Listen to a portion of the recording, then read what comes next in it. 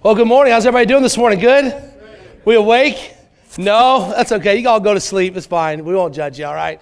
And I'm so thankful to be here. I feel like I live here now, right? They just set up a little cot for me in the corner. No, I've been taken well care of, and I've been here since last Saturday, and it's been wonderful. Thank you for the great weather. I heard we're having like a little heat wave here the last couple of weeks, and like in the 40s and in the 30s. Appreciate that. Where I come from right now, it's about 80 degrees. And 80 degrees, so they sent a picture of my boys. I have two boys, a picture of them outside playing in the pool. And so I'm so thankful to be here this morning. Amen. I'm glad I'm not back there. That's overrated, right? Who wants that? No, I'm just teasing. I'm glad to be here. It's been fun. It's been great. I'm glad to be here today. I always love it when we can gather together and really just worship the Lord. Amen. And come together as a church family. You know, maybe you had a tough week this week. Maybe some things happened. Maybe it was, you lost an hour's sleep, a little cold outside. But we can always count on Sunday. Amen. And coming together and just encouraging each other, hearing about Jesus, and just singing songs together. And so thank you for allowing my wife and I to be here. It's been a great blessing. Thank you for the school. I tell you, we had a great week in the school this week. God really moved and worked and blessed. I preached every day, Monday through Friday there at chapel, and the students were incredible. Sometimes you go to a place and people can be hard to preach to, hard to read, but the students were receptive, very open to what God wanted to do in their life. And we saw, as Pastor mentioned on Friday, where God just really opened the doors and students were making decisions, and man, God did amazing things. So thankful to be here. I am a very, very proud Michigan Wolverines fan. Go Blue. And yes, absolutely. We can clap for that anytime. Amen. And if you're Ohio State, we will have an invitation here at the end where you can come and, whatever you need to do, that's between you and God. All right. Take your Bibles, if you would, this morning and go to Ecclesiastes chapter number 3. Ecclesiastes chapter number 3. And again, thank you so much for allowing us to be here today and to preach this morning. And I'm excited about what God is doing here at this place. Very exciting to see how God is working. Ecclesiastes chapter number 3. And we'll read several verses here this morning, and then we'll jump in to the message. But I want to read through verses 1 through 11. Ecclesiastes chapter number 3, verses 1 through 11. And thank you, Pastor, for his opportunity to preach here. And been very gracious and kind. Thank you, church family, again, for your kindness and love and just welcoming us in. And we've met so many wonderful people. And if I haven't met you yet, please come up and introduce yourself. I'd love to meet you and just say hi to you and get to know you a little bit. My wife and I as well. So appreciate all that you've done for us this week. Ecclesiastes chapter number 3, and we'll begin reading in verse number 1. The Bible says this, it says, "To everything there is a season, and a time to every purpose under heaven, a time to be born and a time to die, a time to plant and a time to pluck up that which is planted, a time to kill and a time to heal, a time to break down and a time to build up." Verse number 4 says, "A time to weep and a time to laugh, a time to mourn and a time to dance, a time to cast away stones and a time to gather stones together, a time to embrace and a time to refrain from embracing, a time to get and a time to lose, a time to keep and a time to cast away." Verse 7, "A time to rend and a time to sow, a time to keep silence and a time to speak, a time to love and a time to hate, a time of war and a time of peace. What profit hath he that worketh in that wherein he laboreth?" Verse 10 says, "I have seen the travail which God hath given to the sons of men to be exercised in it. He hath made everything beautiful in his time. Also he hath set the world in their heart, so that no man can find out the work that God maketh from the beginning to the end."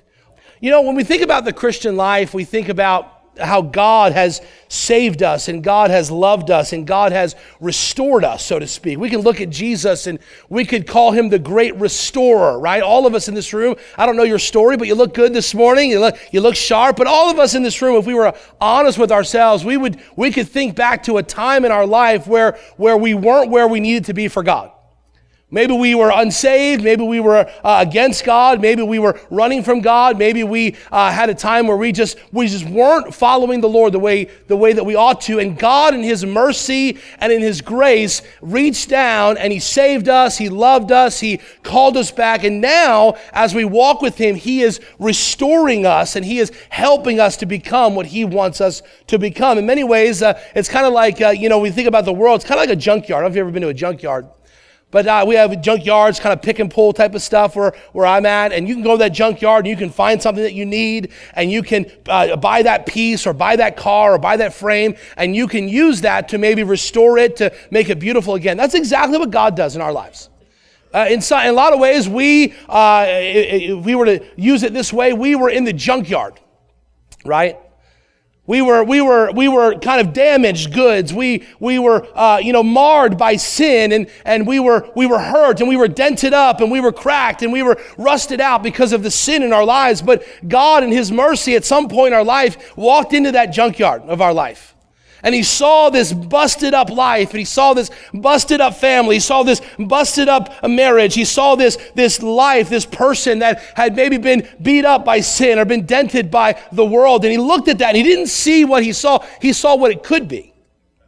And He took our lives, and He took us out of the junkyard, and now He's restoring us. I think that about in my life, I come from a divorced family. My father left when I was 2 years old. I've never met my real dad. I know his name is Charles, and I know he's black. That's all I know. Honestly, that's all I know about him. That was a joke. You can laugh right there. It's okay. And we're okay. We're all right. It's okay. And I know that. He left when I was 2. I've never seen a picture of him. I've seen one picture of him. I've never talked to him on the phone, never felt the touch of his hand. None of those things.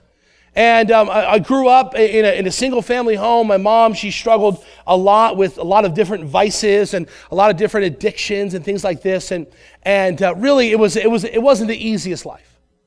But yet I stand here today, a preacher of the gospel, not because my parents were anything special, not because I came from a pastor's home or because we had such a strong family, but God in His mercy reached out into my life, into my family, and He saw that broken family. He saw that broken mother and that kind of messed up kid that I was, and He pulled me out of that junkyard, and He began to restore me and make me whole, and He saved me, and now I have a beautiful family of my own. I have a wonderful wife and 2 beautiful kids, and that's not because of me. That's because God is a restorer of people.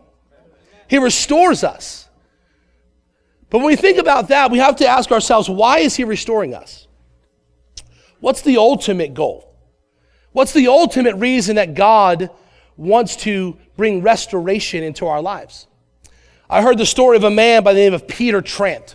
Peter Trant was a man who loved old cars, and he one day he went to the junkyard. He bought a 1933 Buick, old junk car. It was all beat up and marred and faded and dirty and all these things.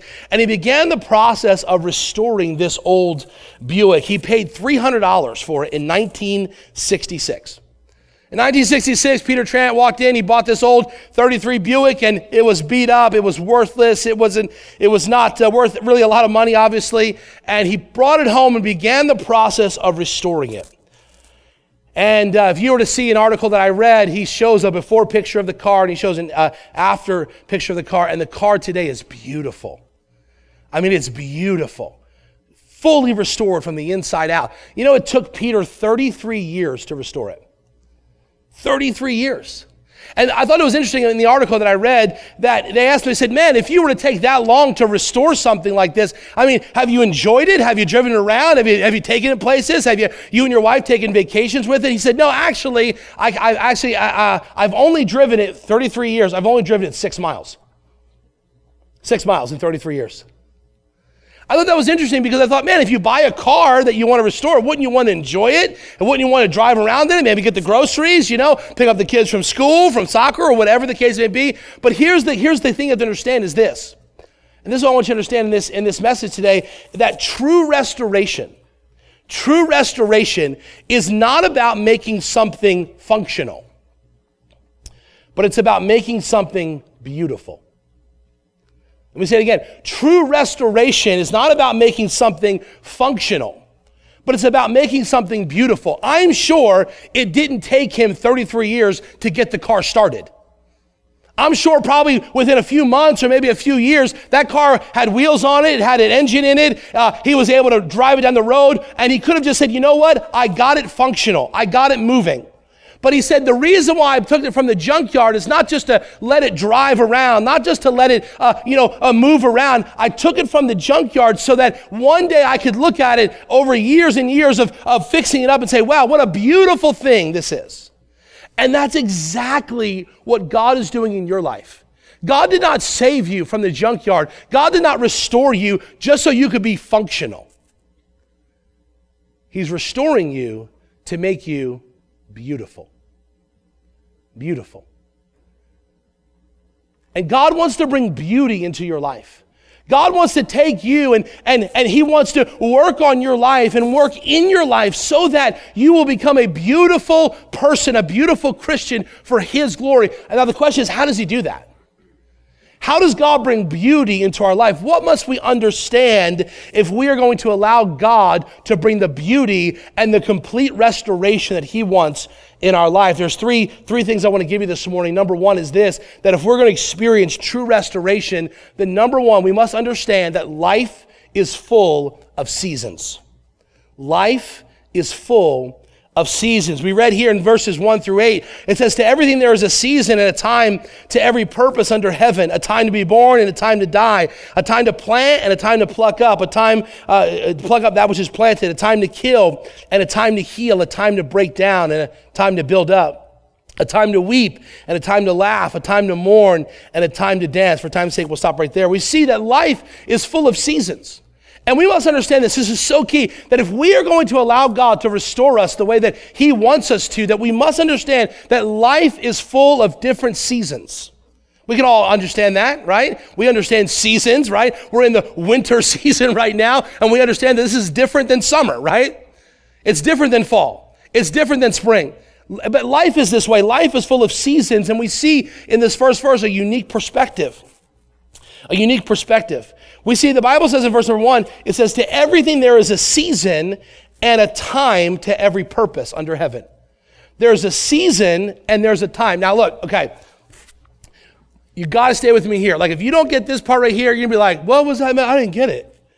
I didn't understand what I was talking about because you missed this part right here. So even if you go back to sleep after this part, get this part, and then that way they can fill you in later when you wake up, all right? So you understand this is the key part. He says this, to everything there is a season and there's a time. So my question is, what's the difference between a season and a time? What's the difference between a season and a time? It's almost like he's being redundant, right? It's almost like he's saying to everything there's a time and there's a time. There's a season and there's a season. Why does he say the same word? But specifically, he uses two different words.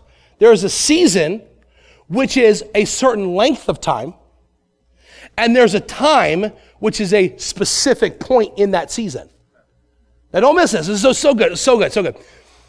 To everything, there is a season, a certain length of time, and there is a time for everything. There's a point in time. Let me say it this way. Let me say it this way. Everything has a time, and there's a time for everything.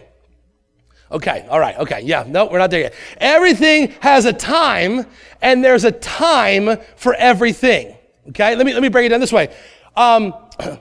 We have, every Sunday, we have preaching, right? There's a season on Sunday when we preach. There's a certain time when we preach.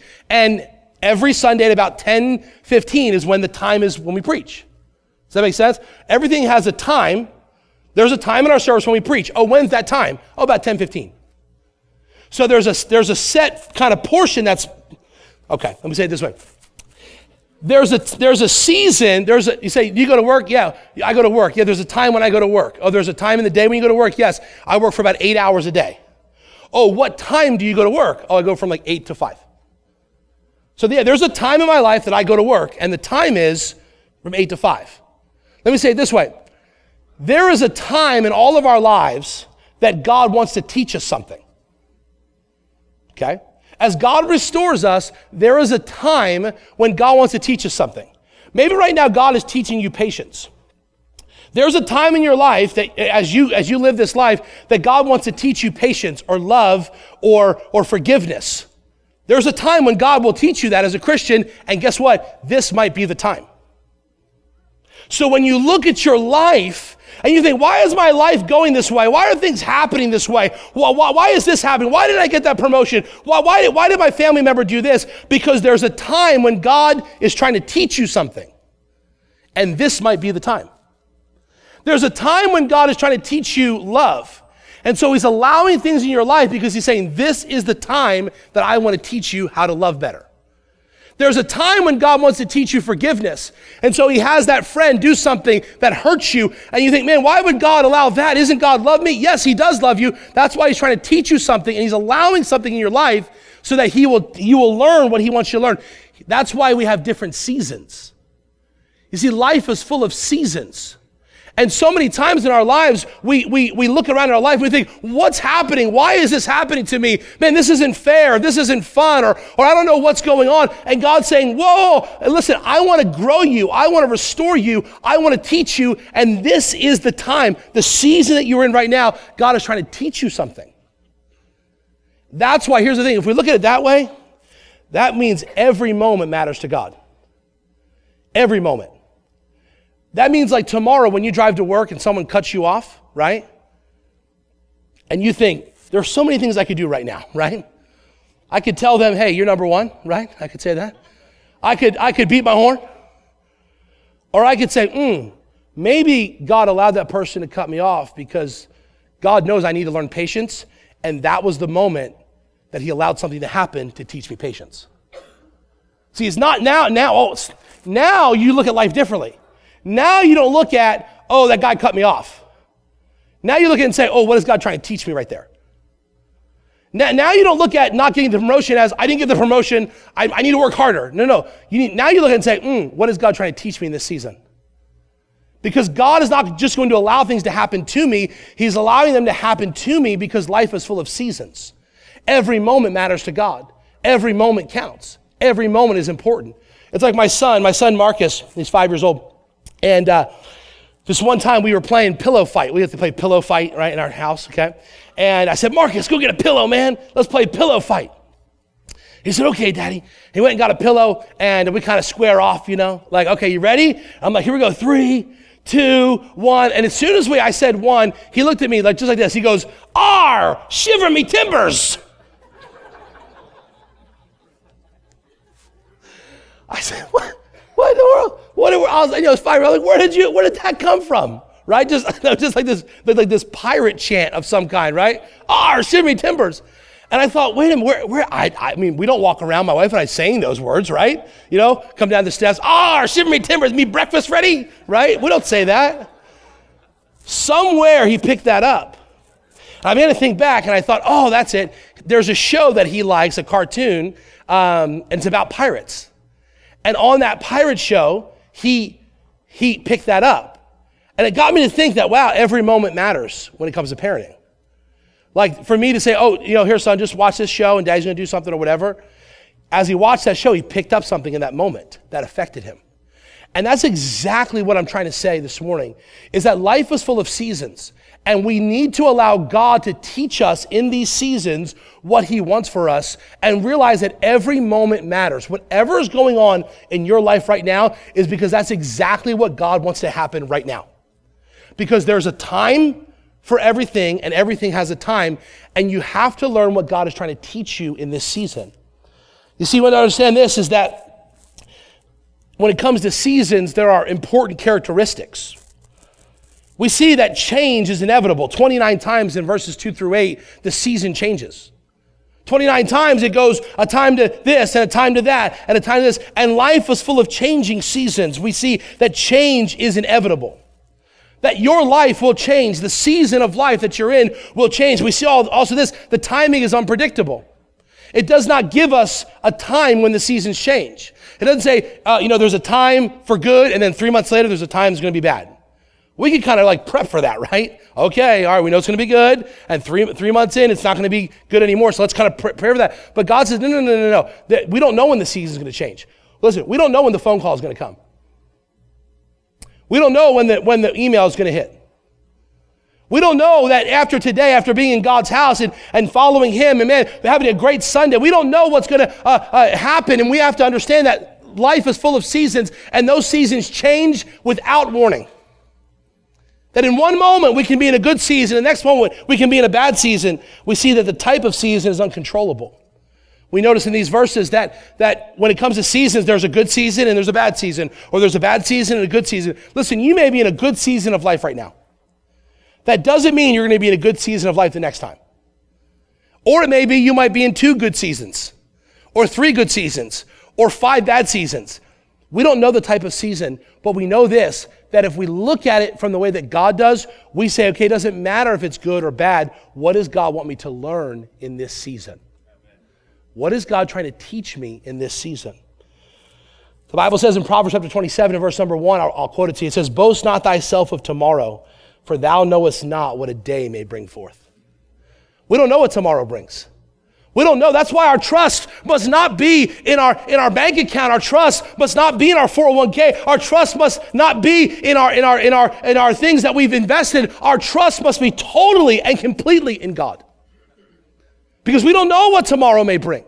We don't know the season that God may bring in our life. That's why we must trust Him. And we must depend upon Him and say, God, I don't know what tomorrow brings, but I know this. Whatever tomorrow brings, I know you want me to learn something, because everything has a time, and there's a time for everything. Life is full of seasons, but we see if we're going to experience God's restoration in our life, then we must understand this, number 2, that our labor will accomplish nothing.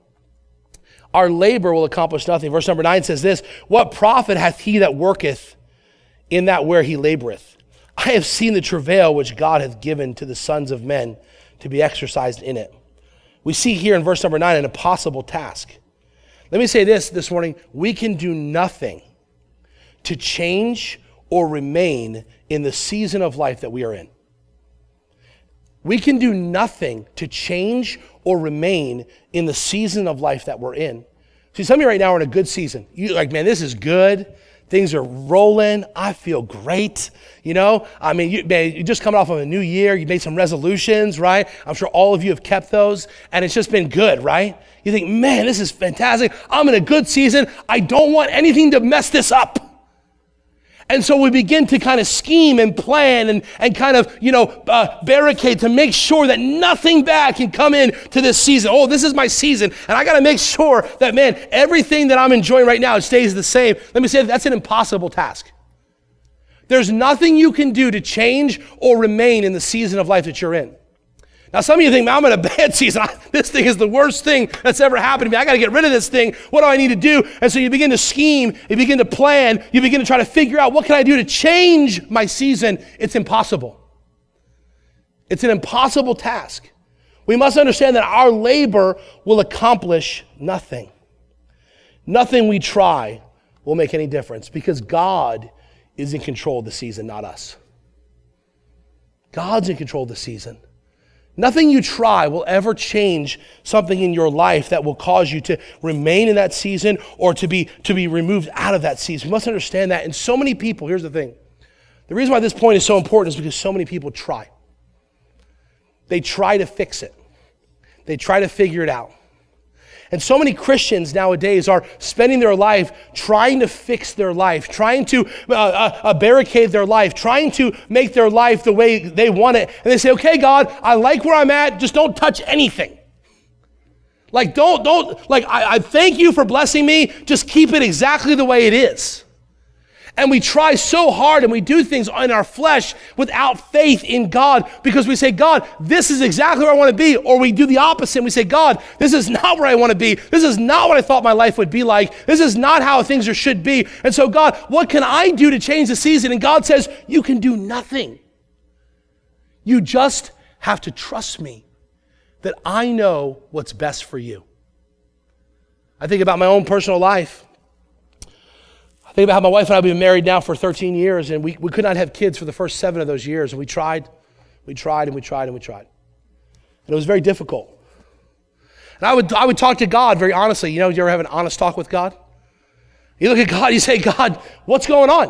What do I need to do? Is there sin in my life? What's wrong? Why do you not trust me with children? What's the problem? And my wife and I would talk, and we'd cry, and we'd pray together. We ask God, please, God. But looking back on it now, not having 2 children, I realized that God knew exactly what he was doing.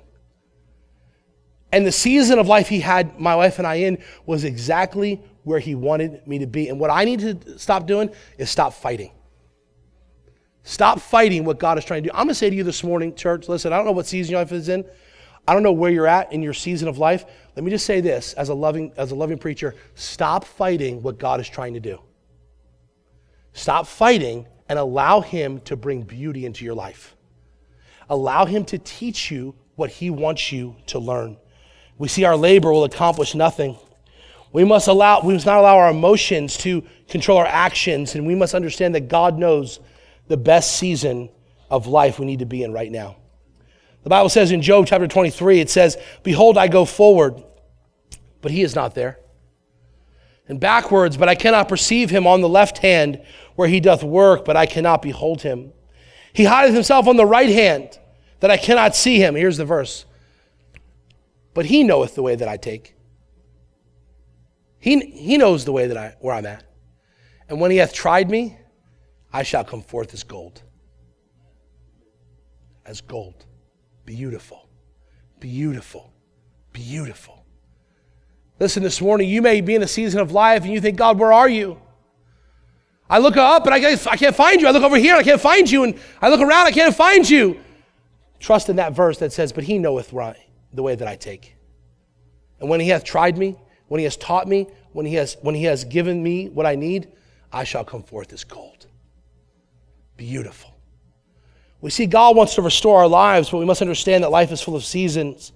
We must realize that our labor will accomplish nothing. We cannot change the season we're in. And number three, and we'll be done this morning, is number three, we must understand that God's purpose is always beauty.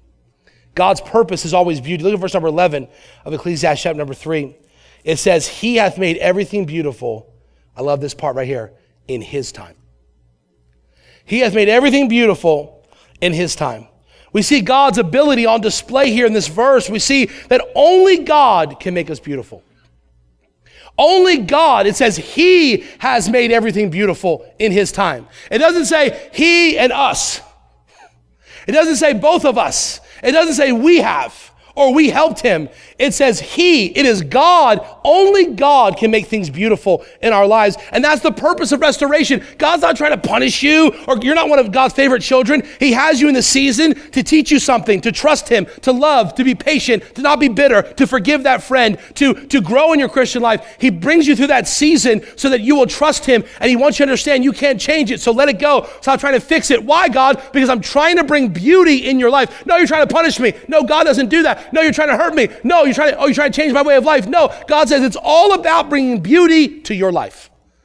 And I'll tell you this, when God begins to work in someone's life, when God gets a hold of someone's life and they allow him and they trust him in that season and they allow him to do his work and they put their hands off, man, you begin to see God work in their life and we see beauty. Listen, only God can take a man who is away from God, who has maybe been addicted to alcohol and drugs, and save that man and bring that man to a place called the house of God, clean him up, allow him to be around people and see his life change. And when God does that, it's beautiful. Only God can take a marriage that is falling apart, that's on the brink of divorce, and take that marriage, maybe put him to a couple's retreat and begin to restore that hurt and those wounds in that marriage. And we see now a marriage that was going to fall apart is now beautiful. And now they walk in the church holding hands and smooching all over each other during the message. And we look at that and we say, hey, that's God that did that. And God brought beauty to that marriage. Only God can take a family where the kids don't want anything to do with the mom and dad, where the kids are rebellious, and get a hold of that young person's heart and change his heart and maybe use that young person in a great, powerful way. And now that young person who didn't love God now loves God and is faithful to God. Only God can do that. And when he does, it's beautiful. It's beautiful. It's beautiful. Only God can take a young man whose father left him at 2, whose mom spent the weekends drinking alcohol and partying. Only God can take a young man like that and bring him to a church, save his soul, call him to preach, meet a beautiful, wonderful, awesome, crazy good-looking wife, and have him preach on this platform this morning. Only God can do this. And it's beautiful. Only God can take a church that wants to go forward. Only God can take a church that needs some leadership, that needs some direction, needs some vision. Only God can take a church that maybe has gone through a tough season in recent years. Only God can take a church and he can bring a young man and his family to that church. And that young man can get up and begin to preach the word of God and love people and pastor people. And only God can take a church that maybe used to and one time did, but now they're going through that process. And now one day we'll look back on this place and we'll say, man, look what God has done again. Look at what God has done. And when God does that, when God brings a young man like Pastor Rance to a church like this, where God is working and God is moving and lives are being changed and people are being encouraged. And now we look back maybe 20 years from now and we say, wow, look at what God did. Look at the people's lives who were changed. Look at the families that were helped. Man, look at the buildings that were built. When we look back, we say, man, only God could do that. And when he does, it's beautiful. It's beautiful.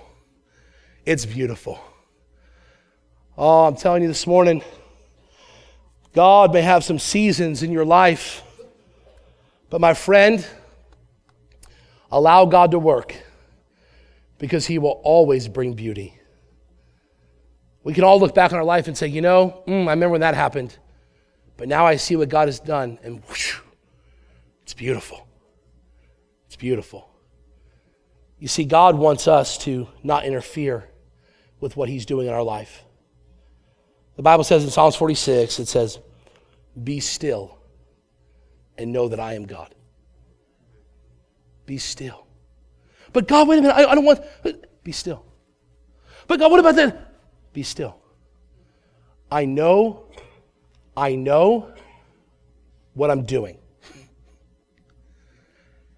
And when you interfere, it just makes the process slower. So why don't you just be still and trust me.